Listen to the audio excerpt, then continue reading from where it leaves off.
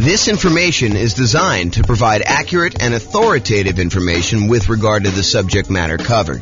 It is offered with the understanding that the presenters are not engaged in rendering legal, accounting, or other professional services.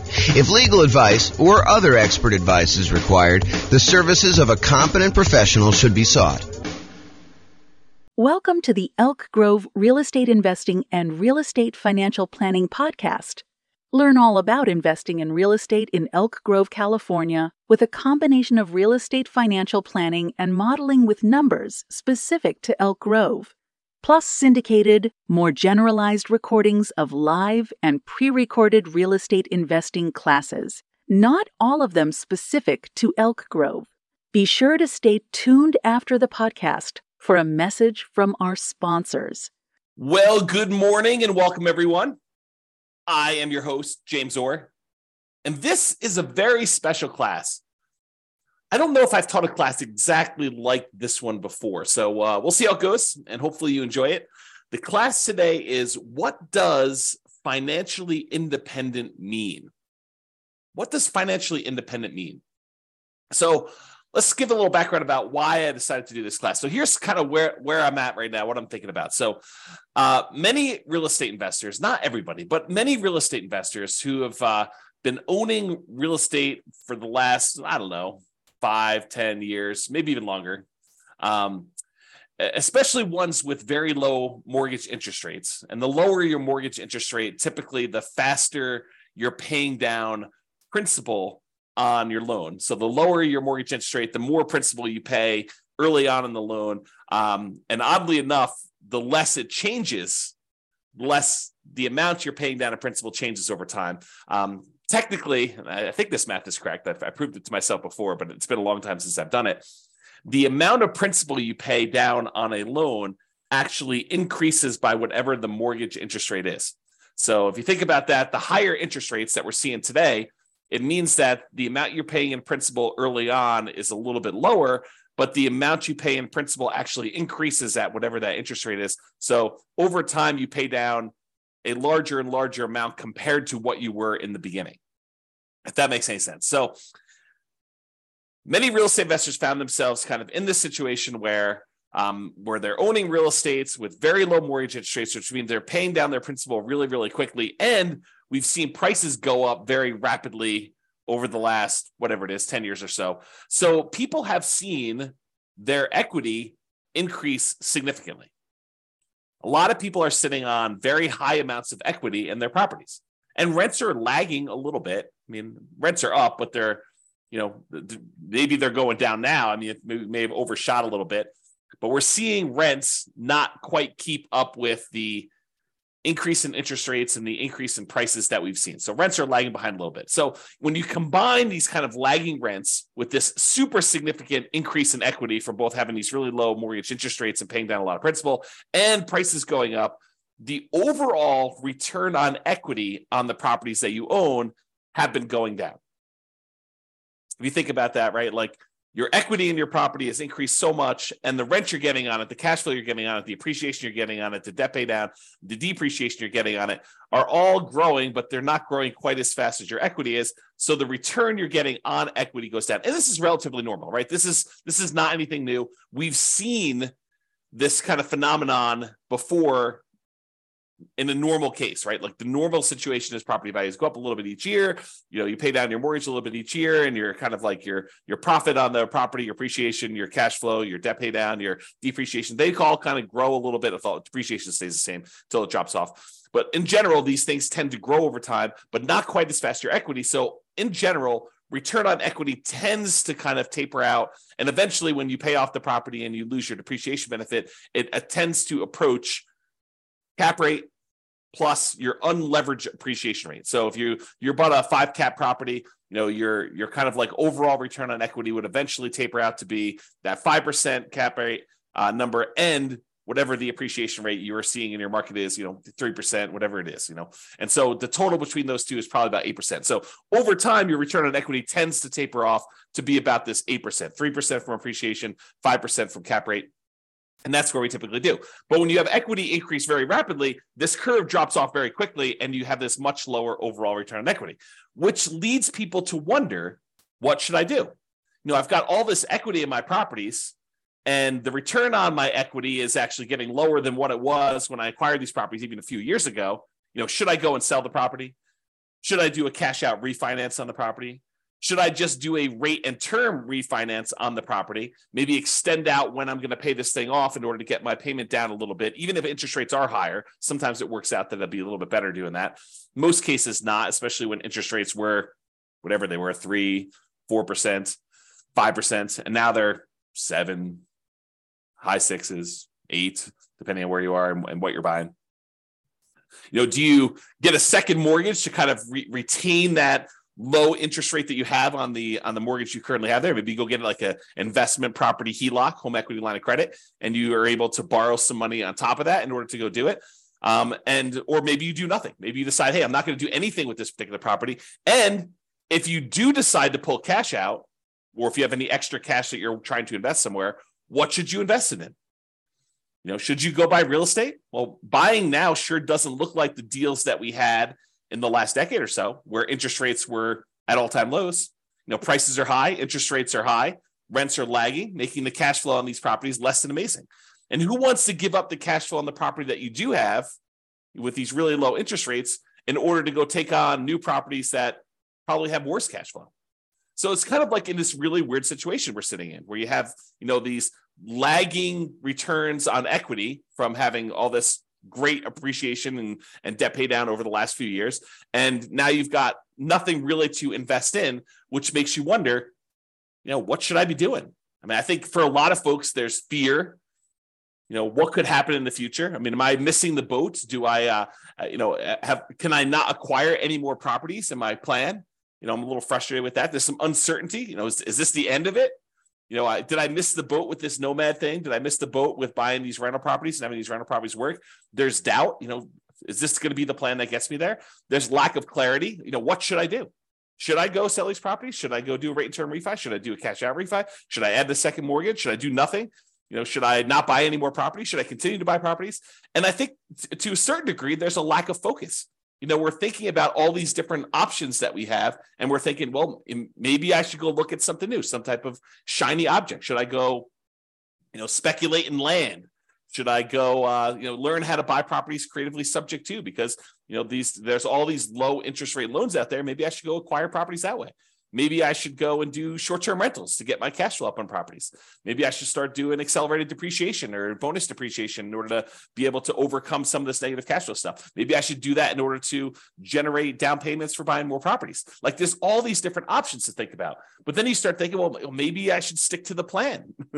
Maybe I should go and buy more properties so that I can use the equity I'm seeing in those, even if cash flow isn't amazing, to then go pay off, half of the properties that I keep.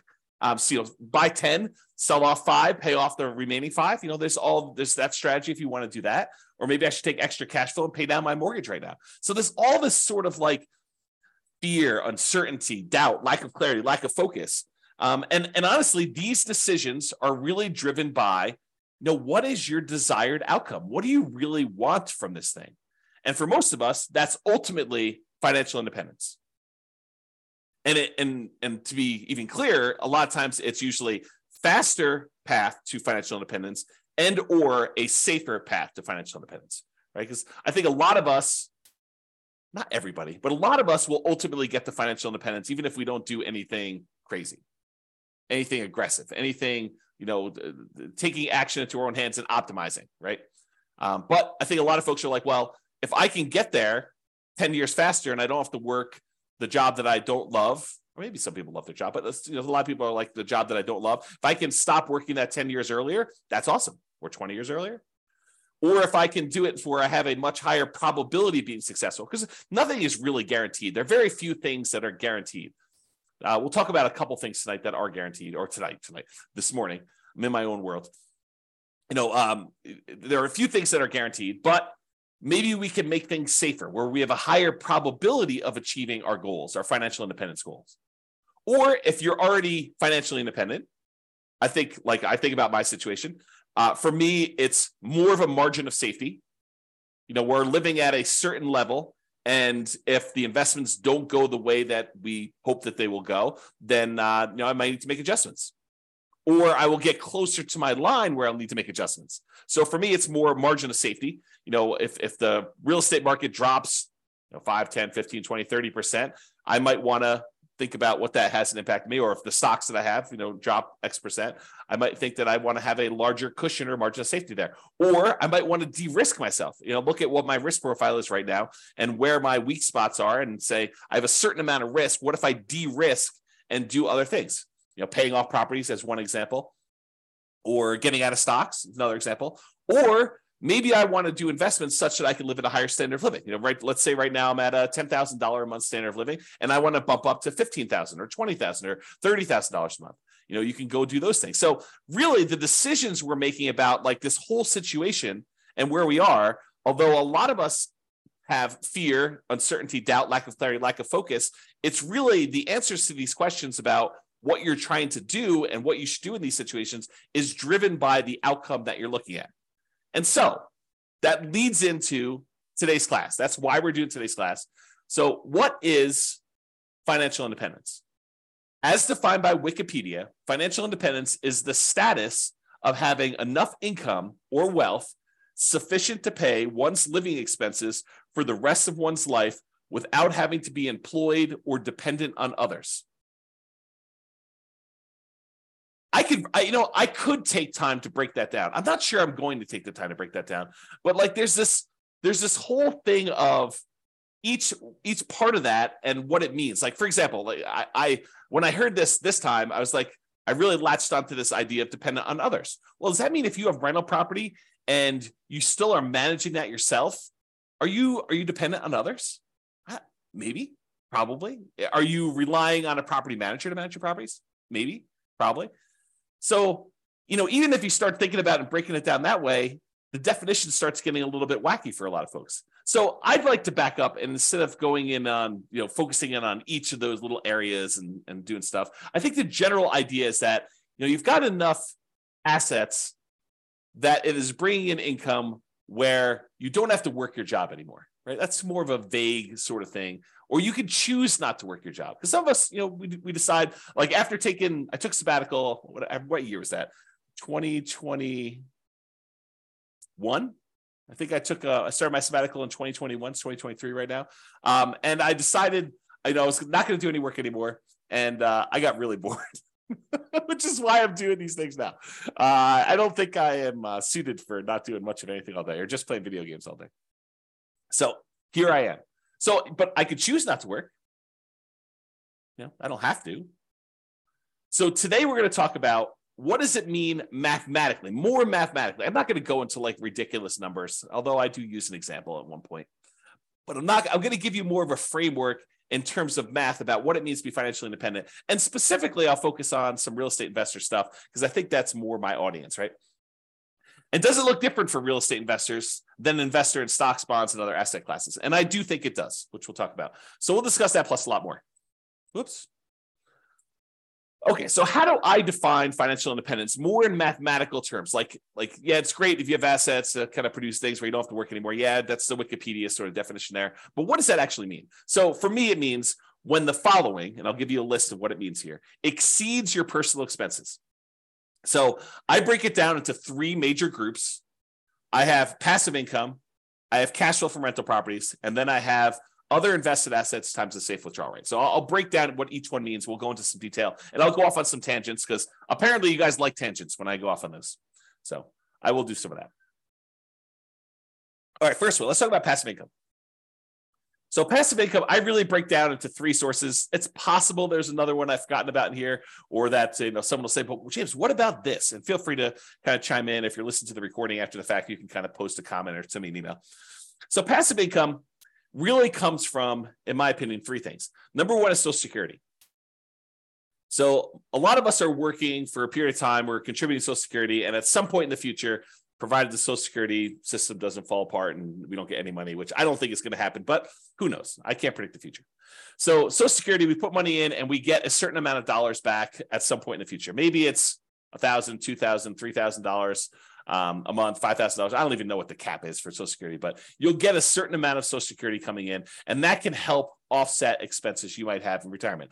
Usually this doesn't start until I think 62 or 67. I think there's some ones where at 62 it starts at a certain number, and then 67 it goes up to a certain thing. And if you delay it, you get some more. So, if you really are focusing on the Social Security thing, you're probably on the wrong webinar. But you should probably go find out more about that in detail. And honestly, if I'm going to do a thing on Social Security, I would have to do research and do it, because I definitely don't know it from memory. Okay, so passive income Social Security is one of them. Passive income from pensions is another, which is similar to Social Security. In some jobs, you actually have a pension where you're contributing a certain amount of money for your paycheck. It goes into this centralized fund. And I'm oversimplifying all this stuff, right? I'm not an expert on pensions or Social Security or annuities, which is the next one. So pensions, you're kind of contributing from a certain job that you put money into a pension. The pension invests that money and they pay out a certain thing when you retire, and you get that thing. What's interesting about pensions, and specifically, is maybe they're not small enough, but they're small enough in my mind where I have to think about the kind of black box versus detail model. And the black box versus detail model works like this. Sometimes it's helpful to simplify something down to a black box. For example, annuities as a black box would be, I put $100,000 into a black box and it pops out, $2,500 per year until I die. That's the black box. But what's happening inside the black box? Well, inside the black box is an insurance company. And the insurance company for an annuity, basically takes the $100,000 lump sum that you gave them, and they take that and they invest in things, stock markets, bonds, whatever they're investing in. And they know that, hey, you may outlive the normal life expectancy. And in that case, they're okay paying out more than what you probably should have gotten from that $100,000, especially if the market doesn't go your way. But there are going to be some people that did the annuity where they died early. And so for them, they're going to make some more profit on the people that end up dying early, and they're going to make less profit on the ones, or maybe even lose money on the ones where someone dies much later. But overall, because they've got 100,000 people putting in $100,000 each, some of them are going to die early, some of them are going to die based on their life expectancy, basically right where it is, and some of them are going to die much, much later, and they're going to lose money on those. And the overall, they're going to be able to make a profit. They're going to have enough money to kind of manage this thing correctly, pay out what they need to pay out, and make their own profit so that they can run the overall business of collecting these annuities, paying out the fees monthly, managing it, sending you statements, all that other stuff. So sometimes it makes sense to look at the black box of, I put money into this pension, the pension kicks out a certain dollar amount per year until I die or until I'm a certain age or whatever the agreement is with your pension to do that. And the idea is to simplify it down. And then sometimes you want to really step back and say, how are they able to do that? Like, what is going on that allows them to do it? So for example, when we think about the annuities one, you could take that same $100,000 that you were going to put into annuities and you could invest it in stocks and bonds yourself.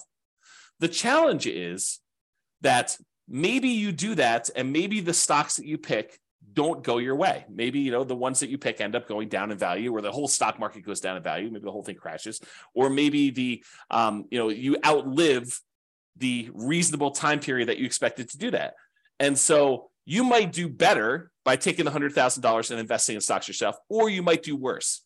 But the insurance company, because they're doing this in aggregate for all these different people, they can kind of mitigate those risks across a large number of people. And so the amount that they pay out for the annuity is probably less than you might be able to do on average yourself, because they've got costs and they've got, some people might do better, some people might do worse. So if you go take $100,000, you invest in the stock market, maybe, and there's no promises in the future, but maybe you do 7% per year.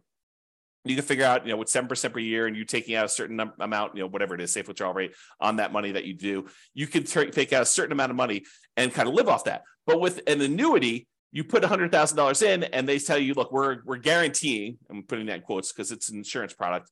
And so we're guaranteeing that you actually will pull out $2,500 a year, which is probably lower than your 4% safe withdrawal rate number. They're trying to be conservative and they need to make a profit. And they're kind of like guaranteeing that you will have this until you die. as an example. And there's all sorts of variations on this, right? There's annuities where you get some of the money back when you die, or you die within a certain range, or, or you have an annuity that kind of counts for two people's lives, you and a spouse, or there's all sorts of variations. And I'm not an expert on annuities. I'm not licensed to sell annuities. So go talk to a professional if you're really interested in those. But that's sort of the idea. And that idea applies kind of across the board, this black box simplifying other thing. So passive income from either Social Security, pensions, or annuities. Those are the three kind of passive income sources. The second one in my group is this net positive cash flow from rental properties. And I think a lot of folks on this particular webinar, because it's Real Estate Financial Planner, are interested in this kind of idea of net positive cash flow from rental properties. So you buy rental properties. In some cases, they have positive cash flow when you buy them initially, especially right now with really high interest rate and really high prices. Maybe not all of them, and if you're putting very little down, maybe not all of the ones you're buying now have positive cash flow to start with. But over time, rents tend to increase with inflation, kind of like creeps up a little bit. And because a lot of your costs are fixed, like your mortgage payment, which is usually a big percentage of your expenses on a property, your taxes and your insurance and all that tends to go up with inflation as well. But because your mortgage payment is a rather large percentage and your rents are going up and your rent is the big number on top, cash flow tends to improve over time on your rental properties. And if you start out negative, it'll eventually increase and become positive.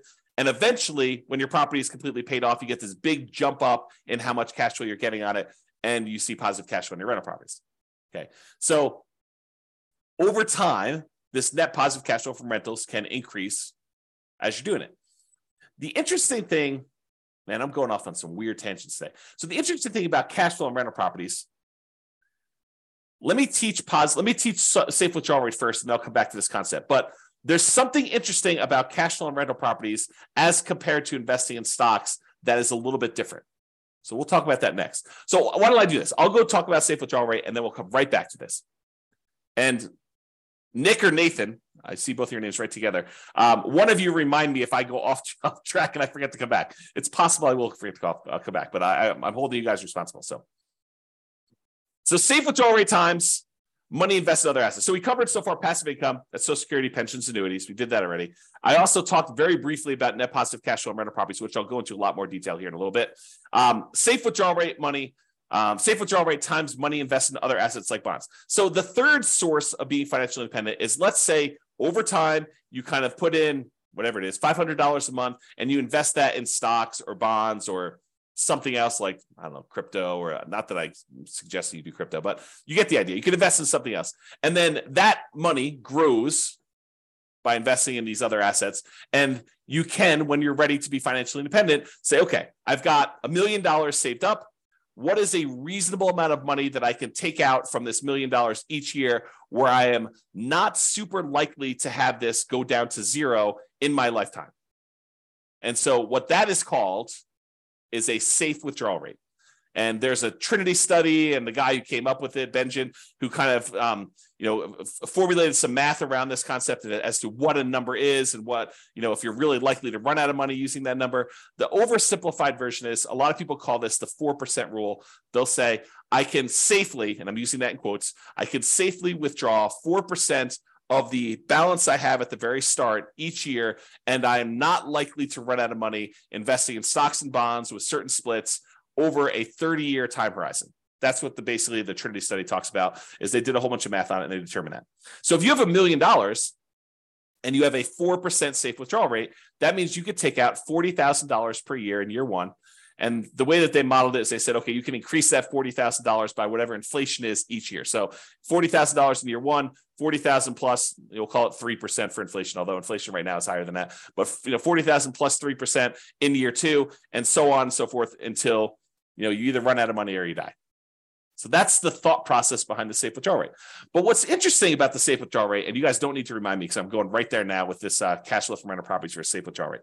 So what's interesting about the safe withdrawal rate is, we just talked about it. If you start with $1 million, you're getting $40,000 a year, 4% safe withdrawal rate out of your money. And depending on what the stock market does, in some years, you may only be taking part of what the stock market grew. So if the stock market grew 10% in that year, you made $100,000 on your $1 million investment, and you're only pulling out $40,000. In that case, you would never run out of money. If it did that every year, you wouldn't run out of money. You'd make $100,000 each year, you'd pull out $40,000, and actually it would compound, so it would grow more than that. But the idea is that you're always taking out less than it grew.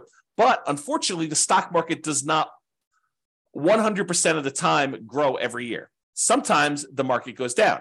So imagine for a minute, you started with $1 million. You took out 40,000, you took out 40, let's do it this way. You started with $1 million.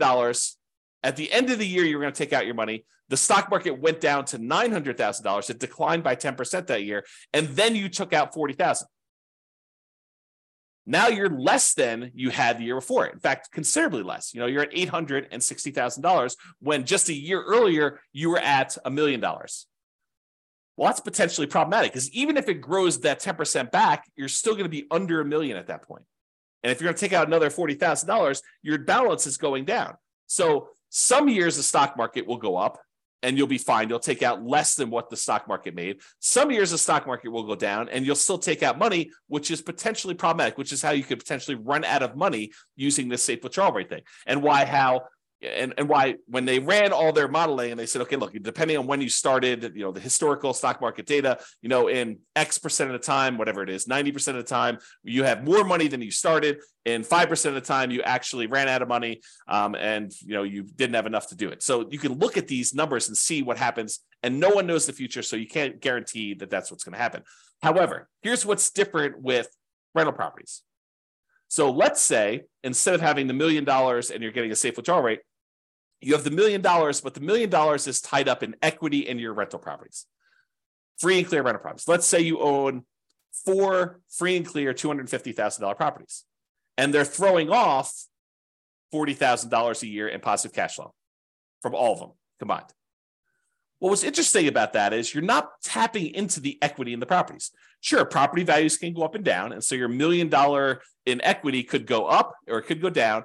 But really what's happening is that cash flow is being thrown off. You're not tapping into the equity or the principal, another way of thinking about it, in the rental properties. So in that way, it's a little bit, I don't know, I probably would say safer when you think about it that way.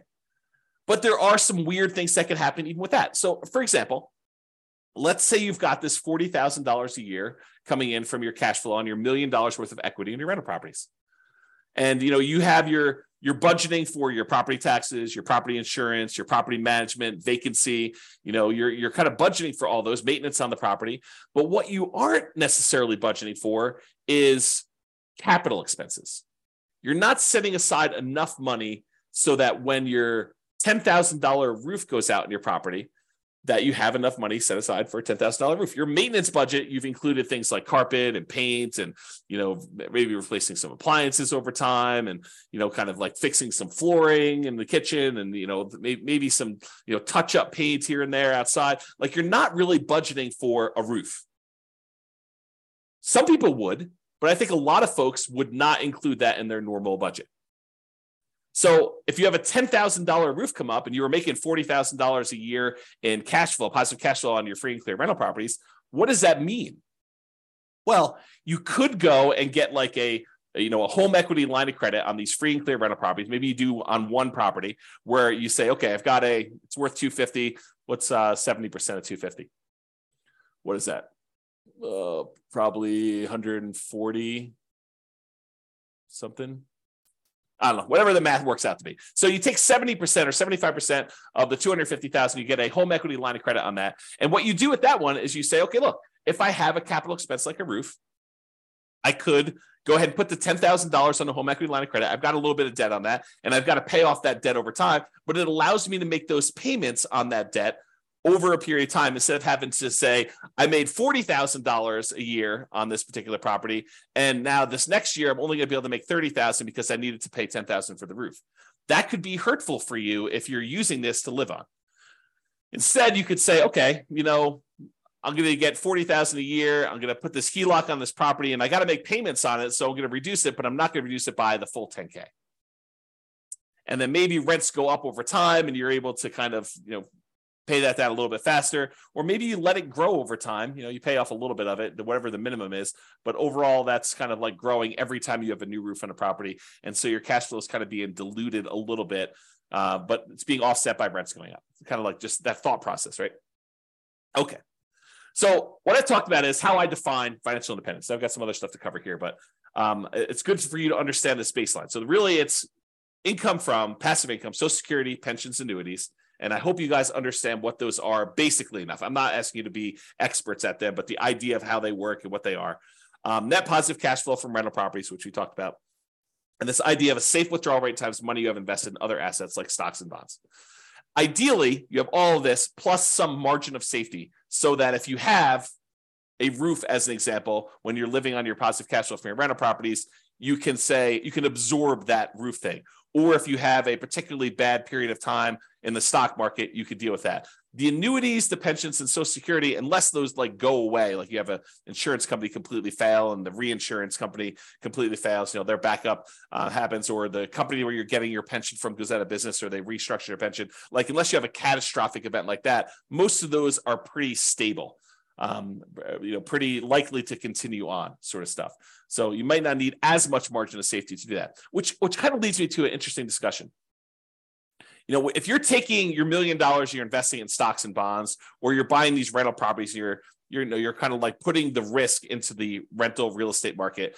Those are two different risks, right? Like you're investing your money in the risk of a rental property and the rental market doing well and rents kind of being where they are and all that stuff. And the other one, you're expecting, companies that you've invested money in to kind of continue to perform and do what they need to do so that you can kind of pull that money out. When you buy like an annuity, you are putting that risk off on someone else. So you're paying a premium for that, but you're putting that risk off on someone else. So if you're like a scaredy cat, if you got a big yellow streak down your back and you're like, I don't like any of this risk stuff, you could offset all of these risks. You're like, hey, look, these rental properties, they make me nervous.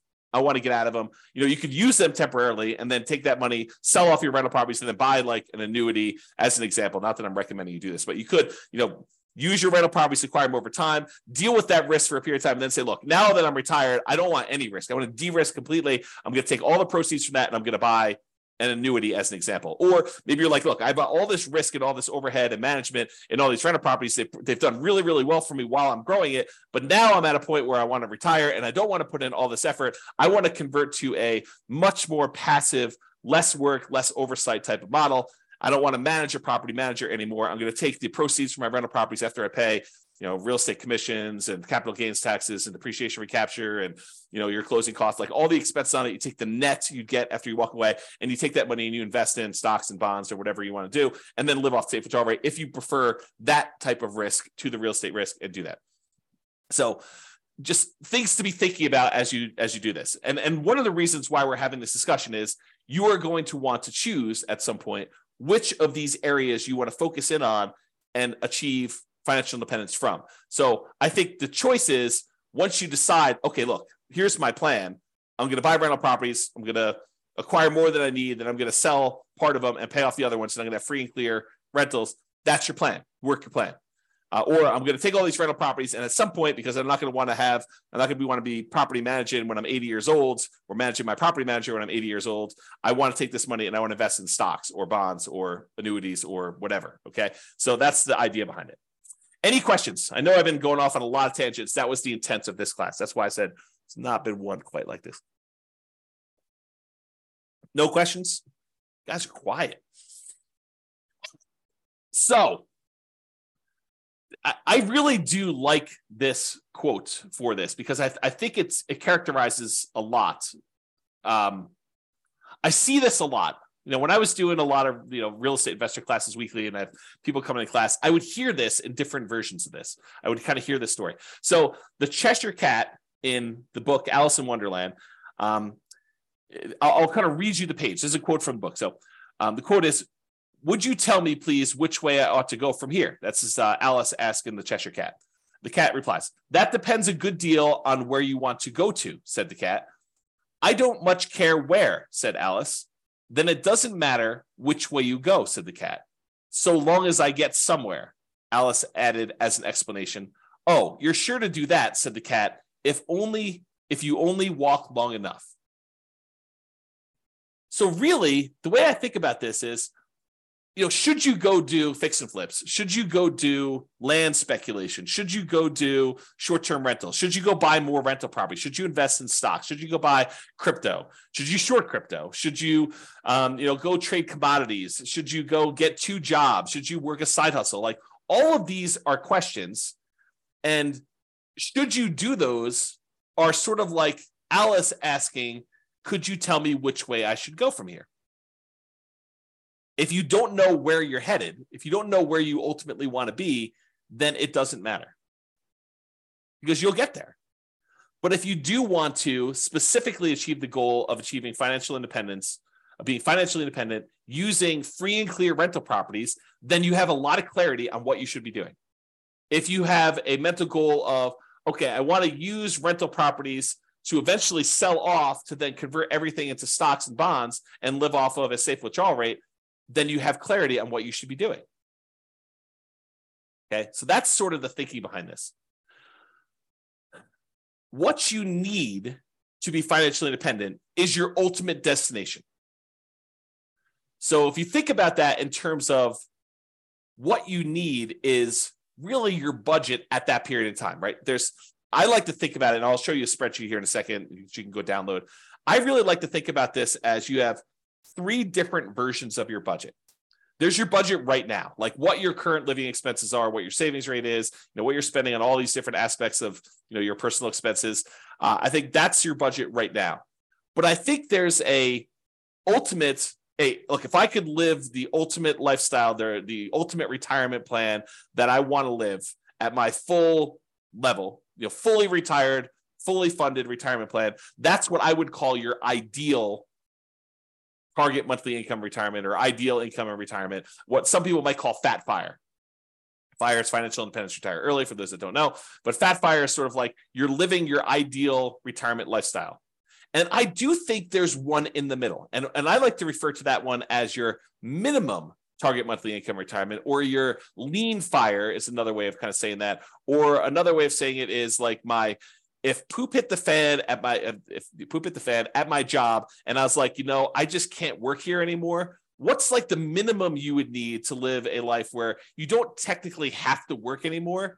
You could choose to do some additional work to kind of supplement, increase your lifestyle, whatever it is. But like, what's the absolute minimum?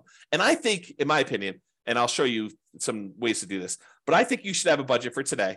I think you should have the budget for if poop hit the fan and I really needed to stop working, what's the minimum? Like, I don't have HBO Max and Prime and Netflix. I only have one.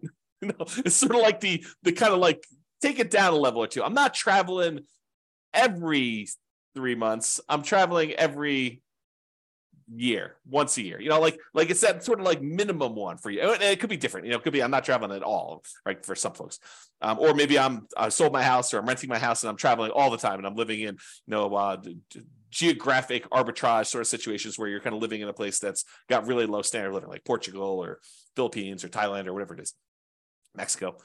So you could kind of do that as your minimum target monthly income retirement. And then I think you need to do the budget for your ideal. And then once you know those, you say, look, if I'm doing my current path right now, this is what I currently have in assets and what they're producing for me. Here's my minimum. What would I need in assets? Like if I could kind of wave a magic wand, have my assets be supporting me in this lifestyle, what do I think that would look like? What would I have in Social Security, pensions, annuities? What would I have in cash flow from rental properties? What would I have invested at a safe withdrawal rate getting from stocks and bonds? And like, how does that break down? And then for the ideal one, you want to break that down too. So ideally, what you need to be financially independent is your ultimate destination. That's your budget. What you choose to invest in to get you there is your path or your action plan. And I think that dictates your choice. You know where you want to go based on your budget. And then you say, how do I get there? That's my action plan to do that. Okay, so I taught a whole class on this before. You guys can go watch it. It's the ultimate FIRE budget. I probably should correct the typo here. Oops.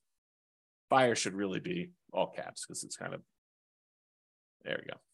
So you can create 3 budgets simultaneously, which I talked about. Your current budget now, your minimum target monthly income, and your ideal. And so there's this, it's a special budget sheet. You can go download it. You can make your own. You don't need mine. But it has 3 columns. You write down all your current expenses. And I've only shown housing on here, although there's ones for every different aspect of your thing.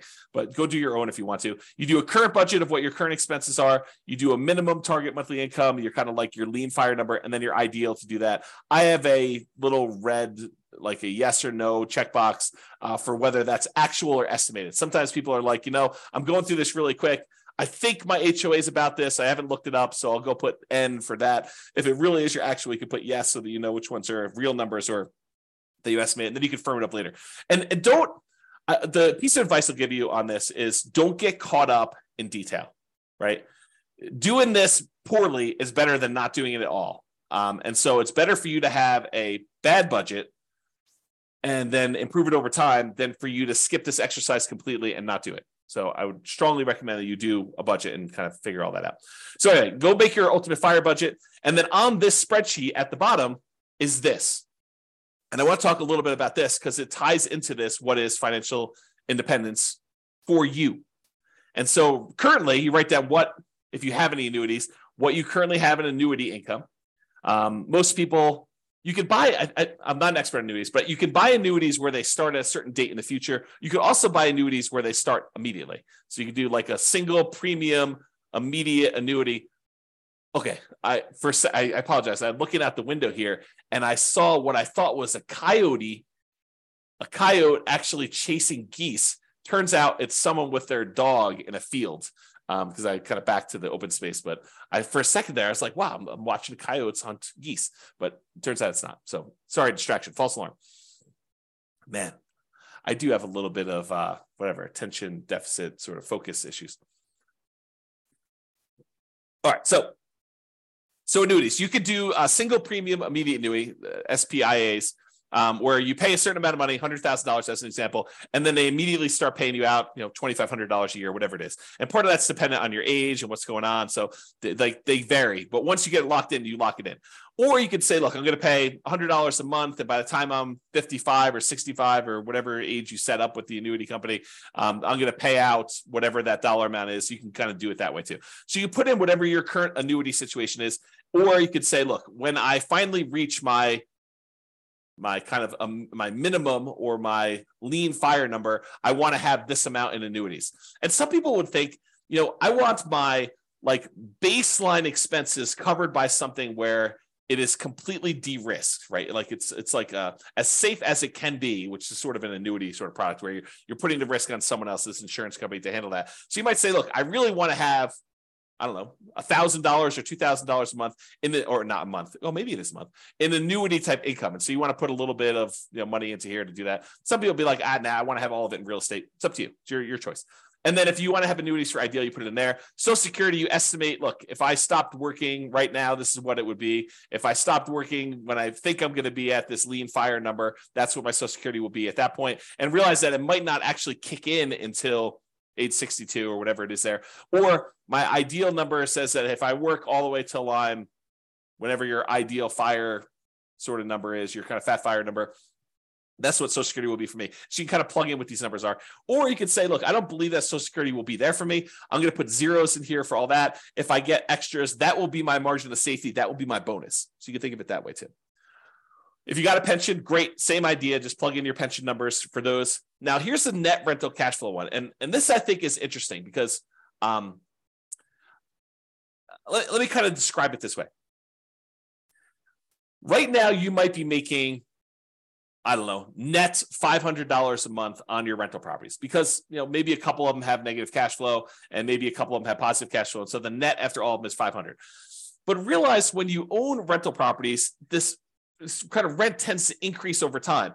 And so you have to look at a couple different things. You have to look at, what it is right now, what it will likely be when you're sort of in the future. And you can kind of guess at that or kind of do some really rough line estimates. If you have access to the real estate financial planner software, you can put it in your numbers and see what it is at any point in time. So we do all that modeling for you. But if you don't, just kind of estimate and say, this is where it is.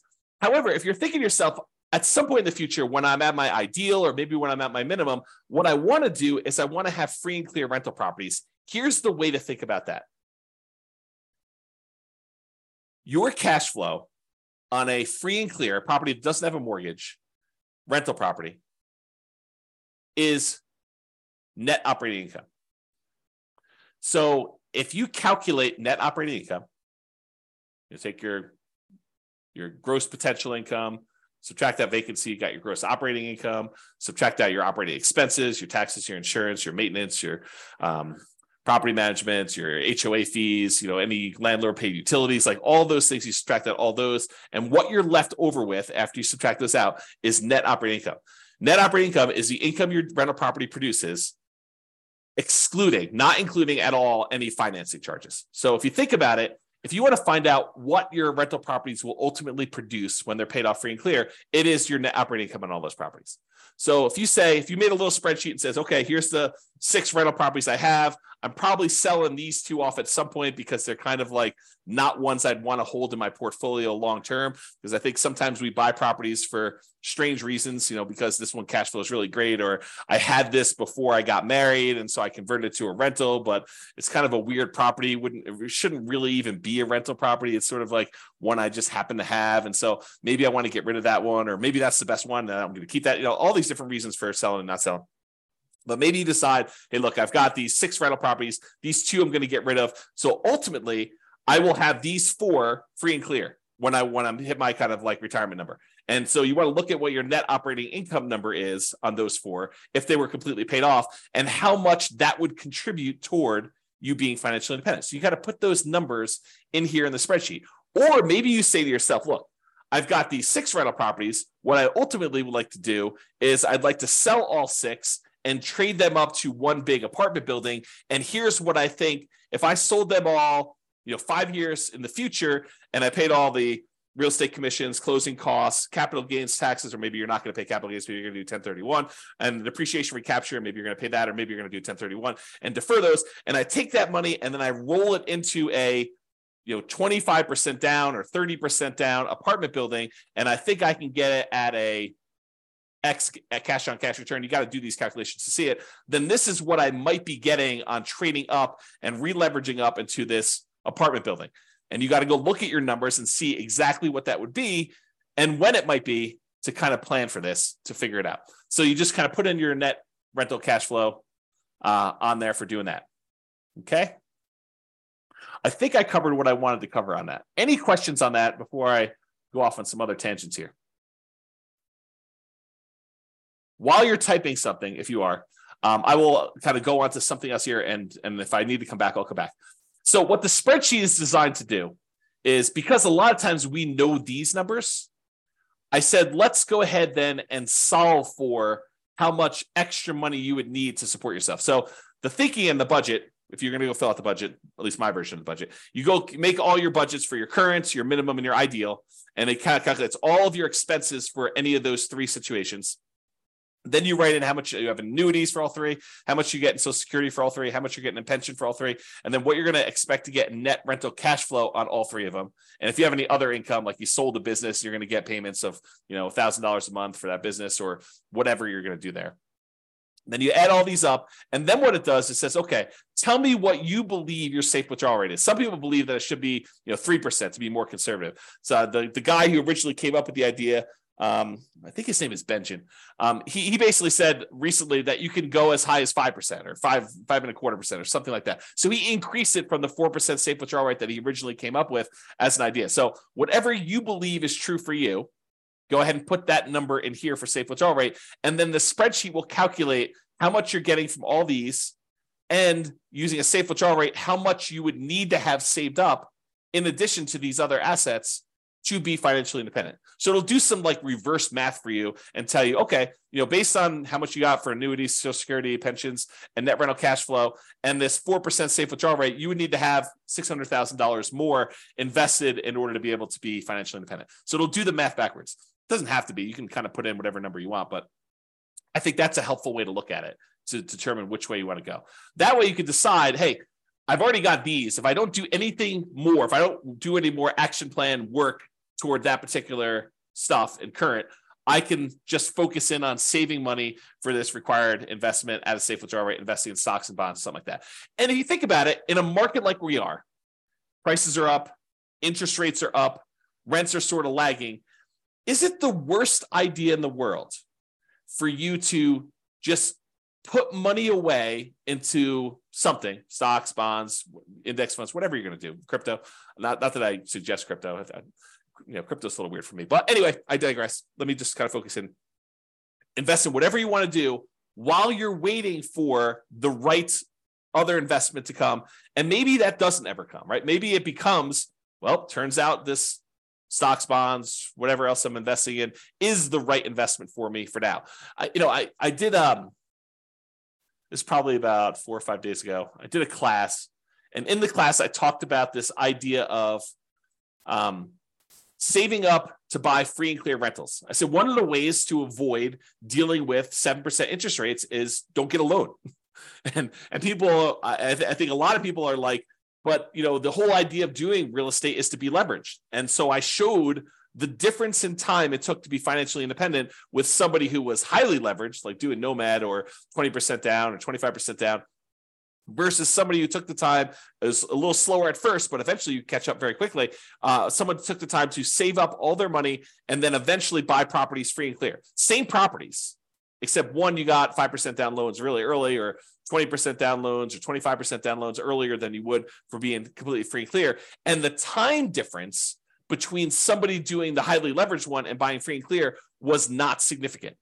It was a little slower, but it was not significant. And honestly, it de-risks you, or it changes your risk, because a lot of times you're investing in something else, stocks, bonds, or something else, while you're waiting to buy this property free and clear. But eventually you buy the property free and clear, and it's not that much longer. Like if you think, oh, it's going to take me twice as long. Nope. And depending on your city and the characteristics of your properties, it could be not that much longer at all, like a few years. Okay. So the reason I say that is this. So let's say you're like, okay, in the meantime, I will hoard my money and I will start saving up for a free and clear property. But inevitably, here's what's going to happen. At least I think this is what's going to happen for a lot of you, is you'll be saving, you'll be working toward having enough money to put, to buy a property free and clear without a mortgage at all. And when you have, pick an arbitrary number in the middle, 50% saved up, you will come across a real estate deal where it makes sense to buy it with 50% down. You'll say, look, I was saving up to buy this thing free and clear, but this is a great opportunity. This property works. And maybe interest rates have dropped back down a little bit by then. Maybe they're up higher than they were, but you're still like, this is still a great property. I'm able to buy this property. And because I've got this big chunk of money saved up, I can buy this property and get a 20% discount, something crazy, like some really, really good opportunity will fall in your lap just because you're aware, you've got the resources lined up and you're ready to go. And so maybe you plan to do a free and clear property. And by the time you get to 40% saved up, 70% saved up, the like deal of a lifetime drops in your lap and you act on it because you have the resources and you're ready to go. Okay. So it could be something like that. But one of the takeaways from this is don't stress, relax, get some clarity on where you're ultimately going and be ready to act on that plan. Okay. This is what I was talking about. Get clarity on what financial independence means to you. So when you are financially independent, what do you want it to look like? Do you want X dollars used in the purchase of annuities producing Y dollars per year per month? Like is your plan to have annuities, and like how much will you be setting aside to buy those annuities, and how much will you be getting per month or per year from those? What is the amount of money you're getting from pension from your job? Maybe zero. Or maybe it's money if you have a pension with your job. What's the amount of money you have coming in from Social Security? Like, what will that offset, and how much more will you need beyond that? And then cash flow from rentals. Do you want a certain number of free and clear rental properties producing Y dollars per month? And again, look at net operating income to determine what that will be. And will that be enough to support you? If you look, hey, look, I've got 4 rental properties now. If these were paid off right now, they would produce for me, $6,000 per month. Is that enough for you to be financially independent? You need to do your budget and see, right? You need to do your budget and determine if $6,000 a month, if my properties were free and clear, would that be enough for me? And then maybe you decide, hey, if these were free and clear, it would get me to be financially independent. Maybe I should take that money and actually start paying down the mortgages. Or maybe you should take that money, invest in stocks or bonds or whatever it is, get a slightly higher return. And when you have enough as a big lump sum, take that and pay off a mortgage in full. Because you don't really get any cash flow benefit by paying a little bit more down on your mortgage, right? You're basically making $200 a month in positive cash flow, and you owe $200,000 on it. If you go pay $1,000 and reduce that $200,000 mortgage down to $199,000, it doesn't improve your cash flow at all in the short term. Your cash flow is still going to be that $200 a month. You pay down another $1,000 and go down to $198,000 that you owe. It doesn't improve your cash flow at all. So it doesn't have any short-term effects. Really, the only impact it has is you pay a little bit less interest on that mortgage. And if your mortgages are old mortgages where they're at 3, 4, 5%, you are literally earning 3, 4, 5% on that extra $1,000 that you used to pay down the mortgage. You're not getting any more return than that.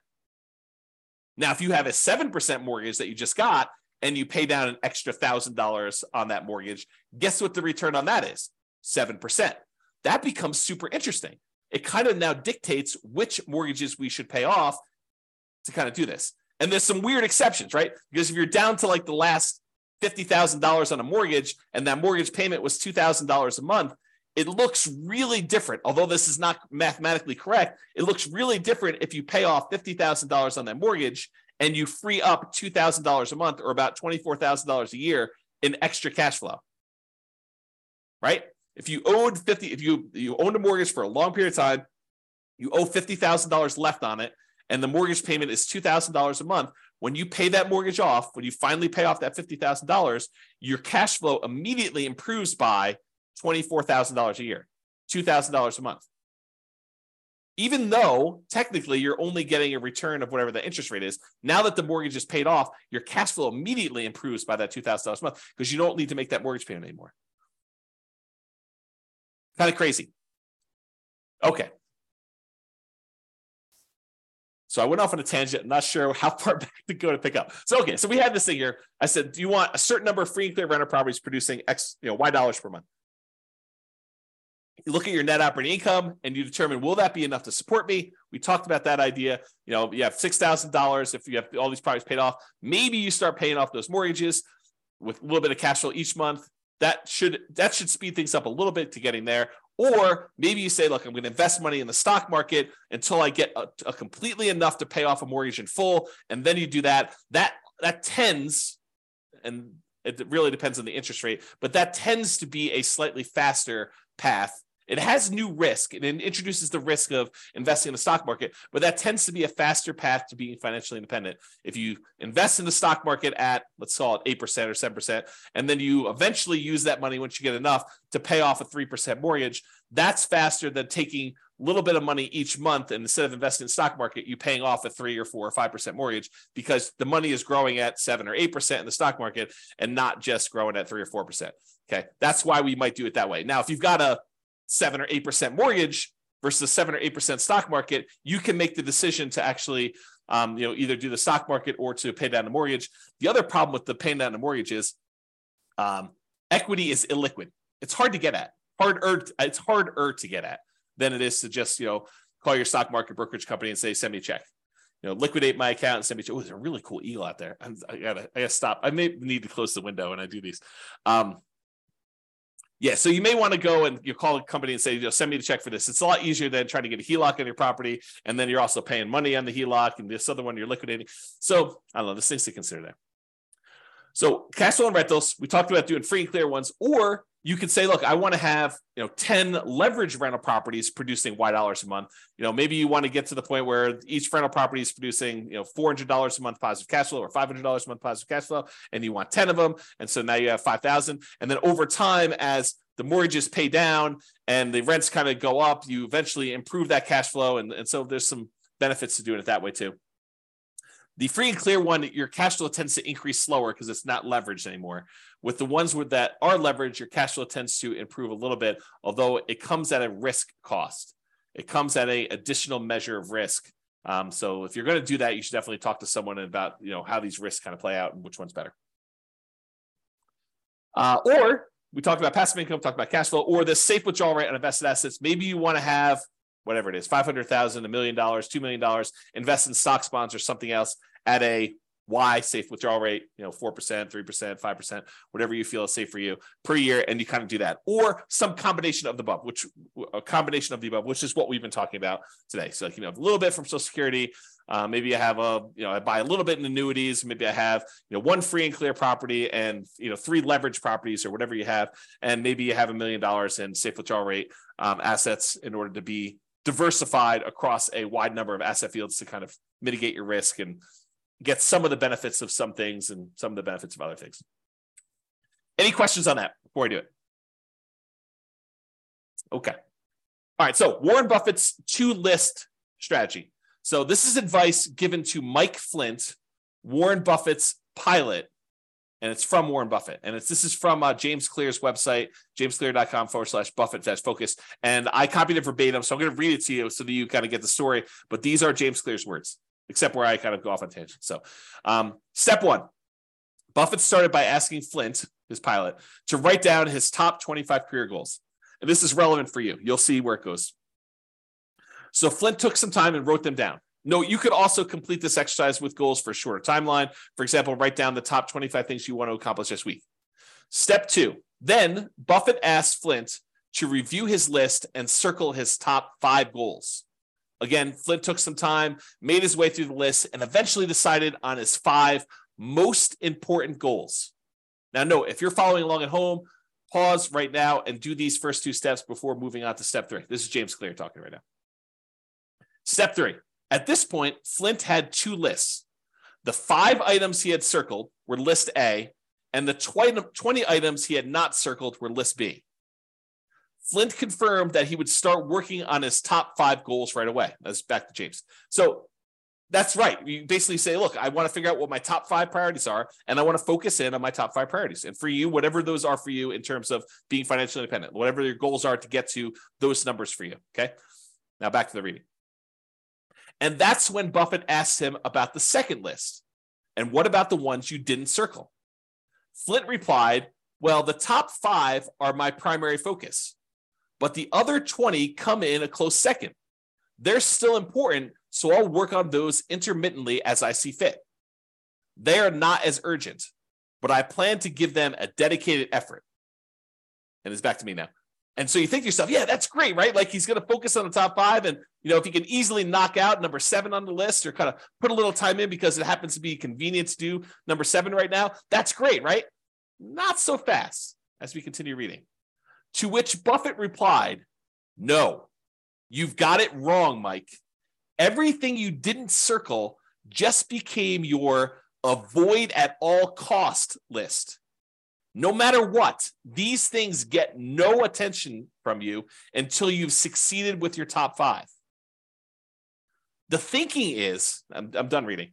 The thinking is we tend to think of these other 20 things, these shiny objects, as those seem pretty important. I mean, they're not like my most important things. They're sort of like should I flip land, or should I, go do a fix and flip, or, should I go think about buying properties creatively? I mean, if that's your top 5, great, go do it.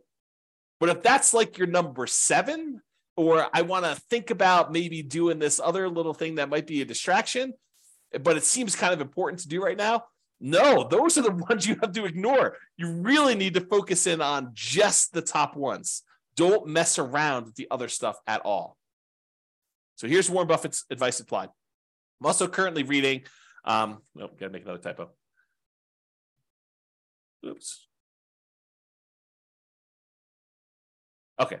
Currently reading another book called Algorithms to Live By, The Computer Science of Human Decisions by Brian Christian and Tom Griffiths.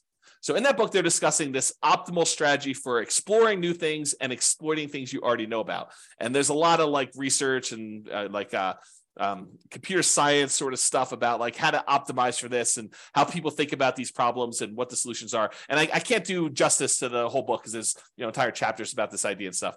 But I'll kind of summarize something that I think is germane to what we're talking about. There's an argument to be made that if you've got a good strategy and someone has done a bunch of math to show you which strategies and optimizations will get you to financial independence fastest. I mean, that's kind of what I've been creating the software and doing, and with the least risk.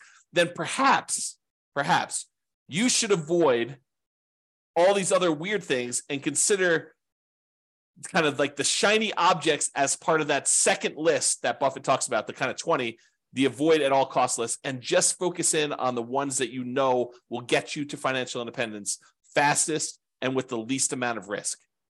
Once you decide what that needs to look like for you, focus in on achieving those with that stuff, okay? And avoid this kind of exploring new things stuff because it's really a distraction. And a lot of times you won't know how to weight that. You won't know if that is a better choice for you because it'll be brand new for you, and you won't have the nuance and expertise and subtlety of understanding all the pros and cons and where the kind of like weird faults and stuff are. I mean, you know this to be true. Think about it for yourself. Prove it to yourself, okay? All right, so I want to cover this idea of primary residence being paid off as it relates to this financial independence topic, because I do think this is an interesting example that applies to other areas. It's not, you might think I'm just talking about primary residence and whether or not you should pay it off, but I'm not. I'm talking about a whole bunch of other problems that appear like this, okay? So let's talk about this. So should I pay my primary residence off? And if so, that may significantly reduce what you need to be financially independent. And I'll explain to you what I mean by that. So let's look at an example. Imagine for a minute there's somebody who has $1 million saved up in stocks. And in addition to that, they have a couple of rental properties where the total amount of their net cash flow after all their expenses is $1,000 per month. So not an amazing rental portfolio, but $1,000 a month, a healthy rental property portfolio and net positive cash flow after property management, taxes, insurance, maintenance, like all that stuff. It's $1,000 a month coming in from that. And they've got this $1 million invested in stocks somewhere. And they have an owner-occupant mortgage, a property that they live in for about $1,500 a month. That's the monthly payment on it. And they have about 15 years left on it. And they owe about $200,000 on it. Also happens to be at a 4% mortgage, which it doesn't really matter that much, but you get the idea. So it's an owner-occupant mortgage, $1,500 a month payments. They have 15 years left to pay it off and $200,000 left on it. It's at 4%. Their personal expenses to live on, including that mortgage, is $60,000 per year. So they have a personal expenses of about $5,000 a month. $3,500 of it is for non-mortgage expenses, and then $1,500 of that $5,000 is their personal mortgage payment. Okay, that's how it's breaking down. So should they pay off their mortgage or not? That's the question. And I would prefer it if you thought about it from your kind of like where you are right now before you hear my answer, and you decide, does it make sense for them to pay off their mortgage? Feel free to include your comment in the chat, or if you listen to the recording afterward, just kind of think to yourself, should they pay off their mortgage in this situation or should they not? Okay, so let's walk through kind of like the two situations here, and I'll kind of throw in an additional one here. All right, so if they keep the mortgage on their primary, so at a 4% safe withdrawal rate on the $1 million that they have invested in stocks, they could expect to pull out about $40,000 per year from their investments. So just by having that $1 million invested in stocks at a 4% safe withdrawal rate, they can actually generate about $40,000 per year in income on that. Plus, they have that $1,000 per month in cash flow on their rental properties. So they have about $12,000 in cash flow on their rental properties per year as part of their kind of like income. So between $40,000 from the stocks at a safe withdrawal rate and the $12,000 in cash flow for the year, they have about $52,000 per year in income. But they have $60,000 per year in expenses. So technically, they're not financially independent, right? They need $60,000. They got $52,000 a year achieved. So they're 86.7% of the way there. So if they don't do anything, if they don't pay it off, they're not financially independent. However, what if they do pay off their primary? So they take $200,000, which is how much they owe on their mortgage, and they remove that from the stock market account. And they say, okay, I'm going to take $200,000 of the $1 million I've invested in stocks and bonds to reduce my personal expenses by that $1,500 a month payment. So this is not valid math, but I'm going to show you what it feels like to them. Okay. So this is not the way you should do this math, but it's sort of the way it feels. So what they basically did is they said, I have $1,500 a month in payments times 12 months is about $18,000 a year. So it looks like you put in $200,000 to pay this things off, and you get $18,000 per year as a return, because you'll no longer have that $1,500 a month payment, the $18,000 a year, if you pay $200,000 as investment that works out to be about a 9% return on their investment. Math is not actually right, but the idea is how it feels, okay? So it really is earning the mortgage interest rate of 4%. That's technically the right math, but it feels like they're earning $18,000 because they get rid of that $18,000 in payment. So now, once they do that, instead of having $1 million invested, they now have $800,000 invested at that 4% safe withdrawal rate, which generates them $32,000 per year in income. 4% times 800,000 is $32,000 per year. Plus that $12,000 per year in cash flow on their rental properties. That gives them $44,000 per year in income between their safe withdrawal rate and the rental property cash flow. Everyone follow me? Anyone lost? Good. If you are, let me know. But now, instead of having those expenses be $5,000 a month, which is what they had if they had that mortgage, now their personal expenses are only $3,500 a month since the mortgage is paid off. Still have taxes and insurance. That's part of the $3,500. But the mortgage part of it is $1,500 a month. Okay. Times 12 equals $42,000 per year. So now their personal expenses are $42,000 and they're generating $44,000 from their investments. So now mathematically, they're financially independent by a little bit. They got $2,000 a year extra to spend, which is interesting, right? Because now you think to yourself, man, that was kind of crazy because if they kept the mortgage, they're not financially independent. If they get rid of the mortgage by paying it off, they technically are.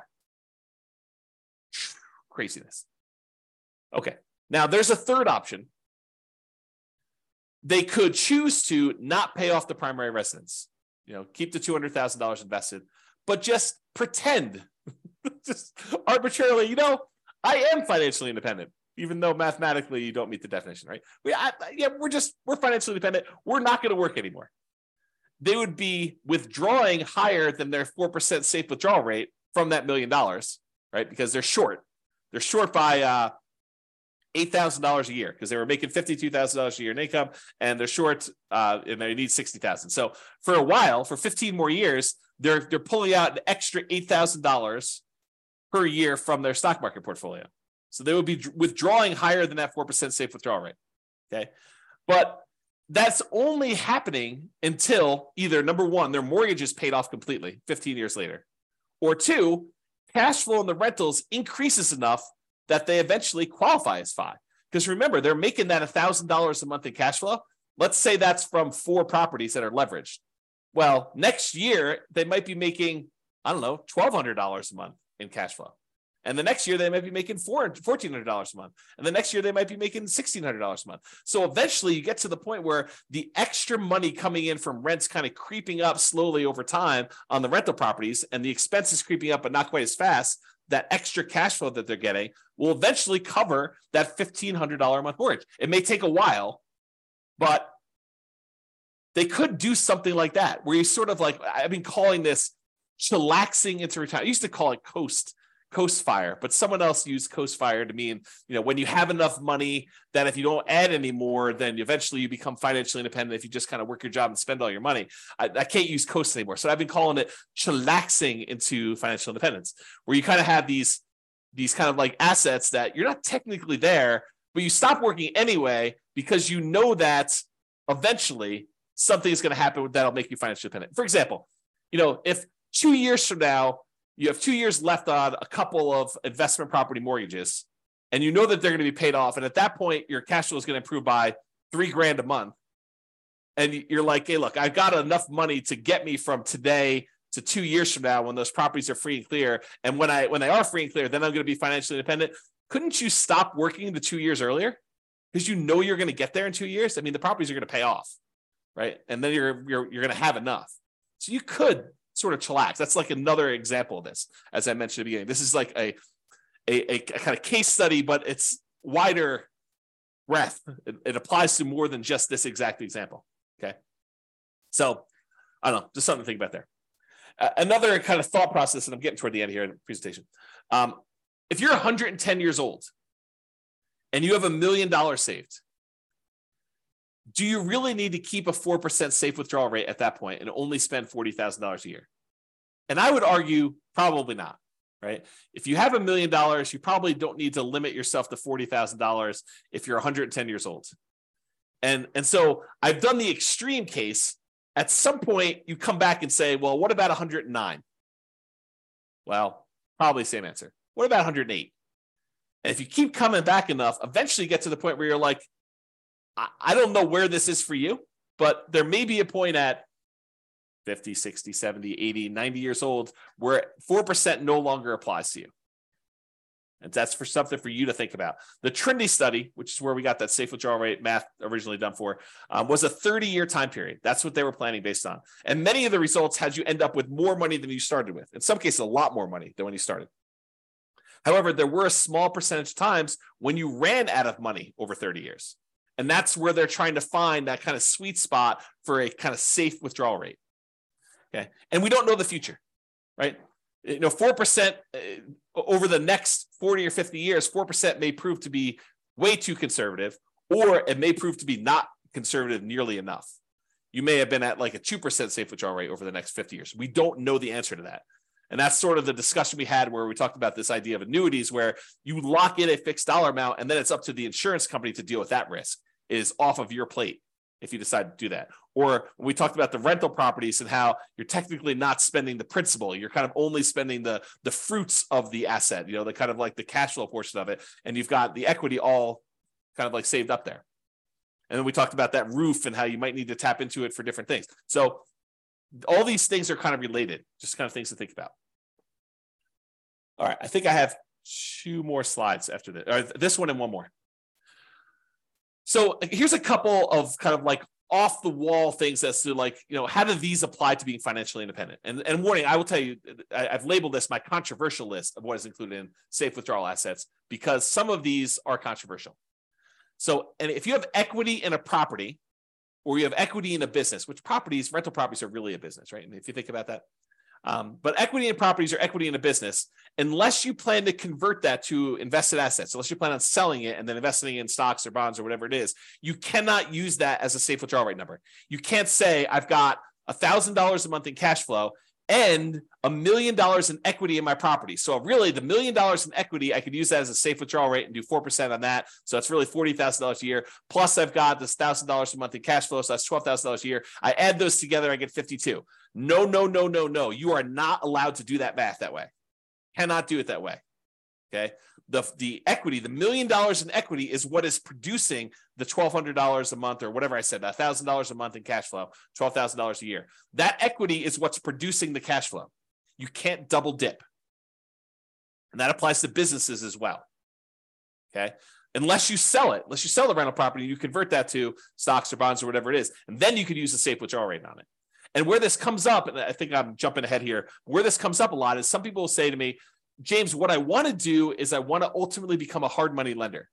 I want to use rental properties to get to the point where now I have, $5 million that I could lend out at 12, 14, 16, 18, 20% to people doing fix and flips where I could then make 12, 14, 16, 18% of my money. And by doing that, that means I can actually count that 12, 14, 16, 18%, whatever number I'm getting for those loans, I can count that as pure income. So if I've got $1 million, I'm making 12%, I could say I could spend $120,000 a year because that's what I'm getting on those hard money loans. No, that's not how that works. And this is why I think it's controversial. I think that you say, I've got this $1 million that I'm loaning out at 12% or 14% or 16%. You still do a 4% safe withdrawal rate on that $1 million. It doesn't matter that you're earning 12, 14, 16, 18% on that money. You really need to use the 4% safe withdrawal rate. It's as if you invested that $1 million in stocks and the stock market did 12, 14, 16, 18% over those next couple of years. It's the same idea. We're still only using the 4% safe withdrawal rate on that. Okay? All right, continue on. Equity in properties to business. You could use true cash flow to determine whether you're financially independent. True cash flow includes cash flow plus depreciation, cash flow from depreciation. So the tax benefits of owning the rental properties too, you could combine those. It's less conservative to do it that way. I think it's a legitimate way to do it though, because you have to think about that as a real benefit. It's not just it's not that doesn't exist. So you could use true cash flow. You could use cash flow or the reduced living expenses of a free and clear property that you live in instead. So when I'm talking about the equity of properties, you're counting the true cash flow generated or the cash flow or the fact that you no longer have a mortgage payment because you own that free and clear property. And so now your monthly expenses dropped by that $1,500 in that example as just a way to describe that. So you can't count the equity twice. Now, I'm sure someone's going to come out with some crazy thing and be like, but James, what if I have a free and clear property and I have a HELOC on it and I'm using the HELOC to make my loans? And so really I have more than that. I mean, you guys are getting into like these strange areas where you're double dipping and you're adding a lot of risk by doing that. And so technically, could you do that? But then it's really that you don't have, $1 million in equity. You only have, 75% of $1 million, or 75% is kind of your loan. So you really only have $250,000 in equity. And really the cash flow gets decreased by whatever the payment is on that HELOC. And then you have the $250,000, which is really part of your safe withdrawal rate. So yeah, I mean, you could try to get creative with me, but it's really not that, right? Because then it's changing the characteristics of the investment. It's not what it is anymore. Or if you're going to sell a business, the payments on the sale of the business or the property, if you're going to do like owner financing or something, is temporary income.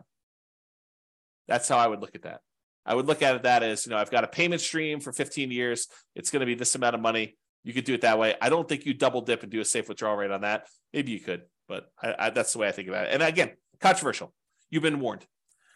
Payments to you on loans made. This is me using the hard money example. So consider these invested assets and use safe withdrawal rate instead. Think about this as a bond.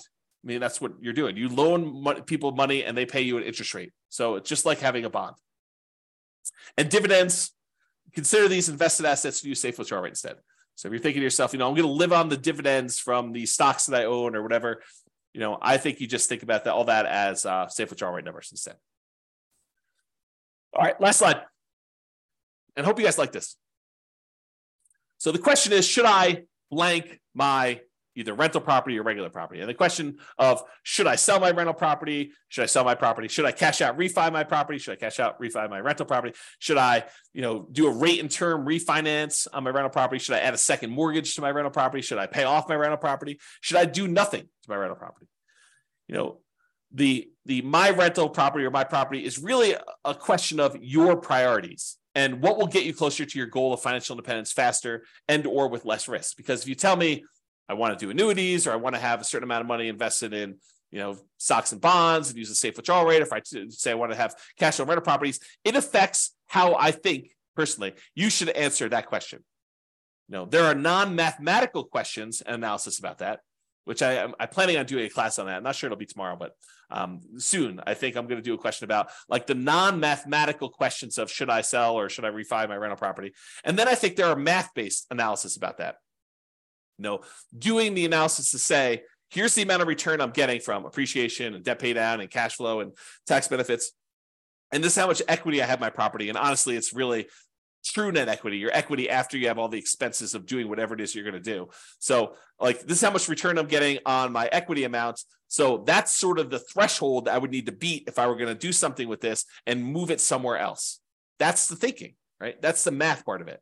And then the question is, okay, I have this one set of assets and it's got great cash flow, but the appreciation and the debt pay down, the depreciation, they've kind of all dropped off.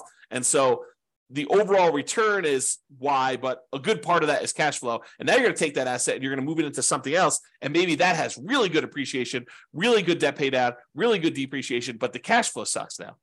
And depending on what you're trying to accomplish, that may be great or it may suck, right? Depending on what you're trying to do. If you're trying to go for a certain amount of cash flow and you have a very narrow time, you have a very short time period to do that, you might not want to convert one type of asset to another if it doesn't get you there. But if it does get you there, then you got to really think about that. You got to make a decision based on the non-math questions and then also the math-based questions and decide, what does this look like? So I just have like a sub-question kind of tab here. For example, if I sell, should I do a 1031 exchange? Kind of defer those capital gains and defer the depreciation recapture taxes. And then what should I invest in instead? And if it's a replacement real estate, should I do accelerated bonus depreciation on that?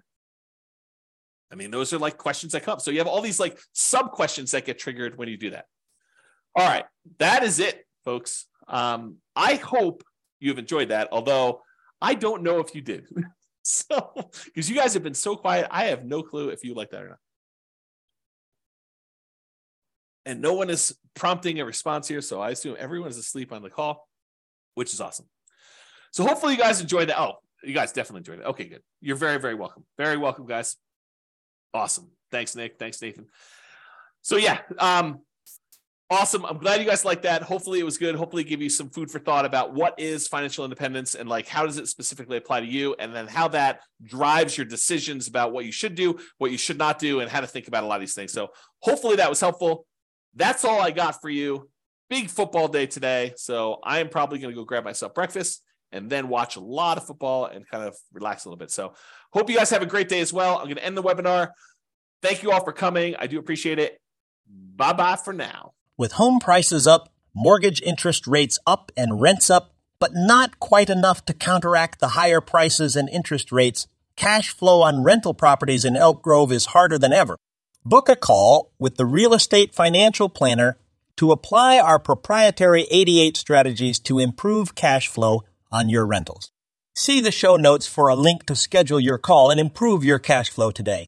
If you're a real estate agent, lender, or professional in Elk Grove that wants to help our real estate investor listeners, consider reaching out to learn about collaboration opportunities with this podcast. We'd love to add more value to our listeners by having you assist our investors buy, sell, and finance their real estate investments. See the show notes to schedule a call to discuss collaboration opportunities.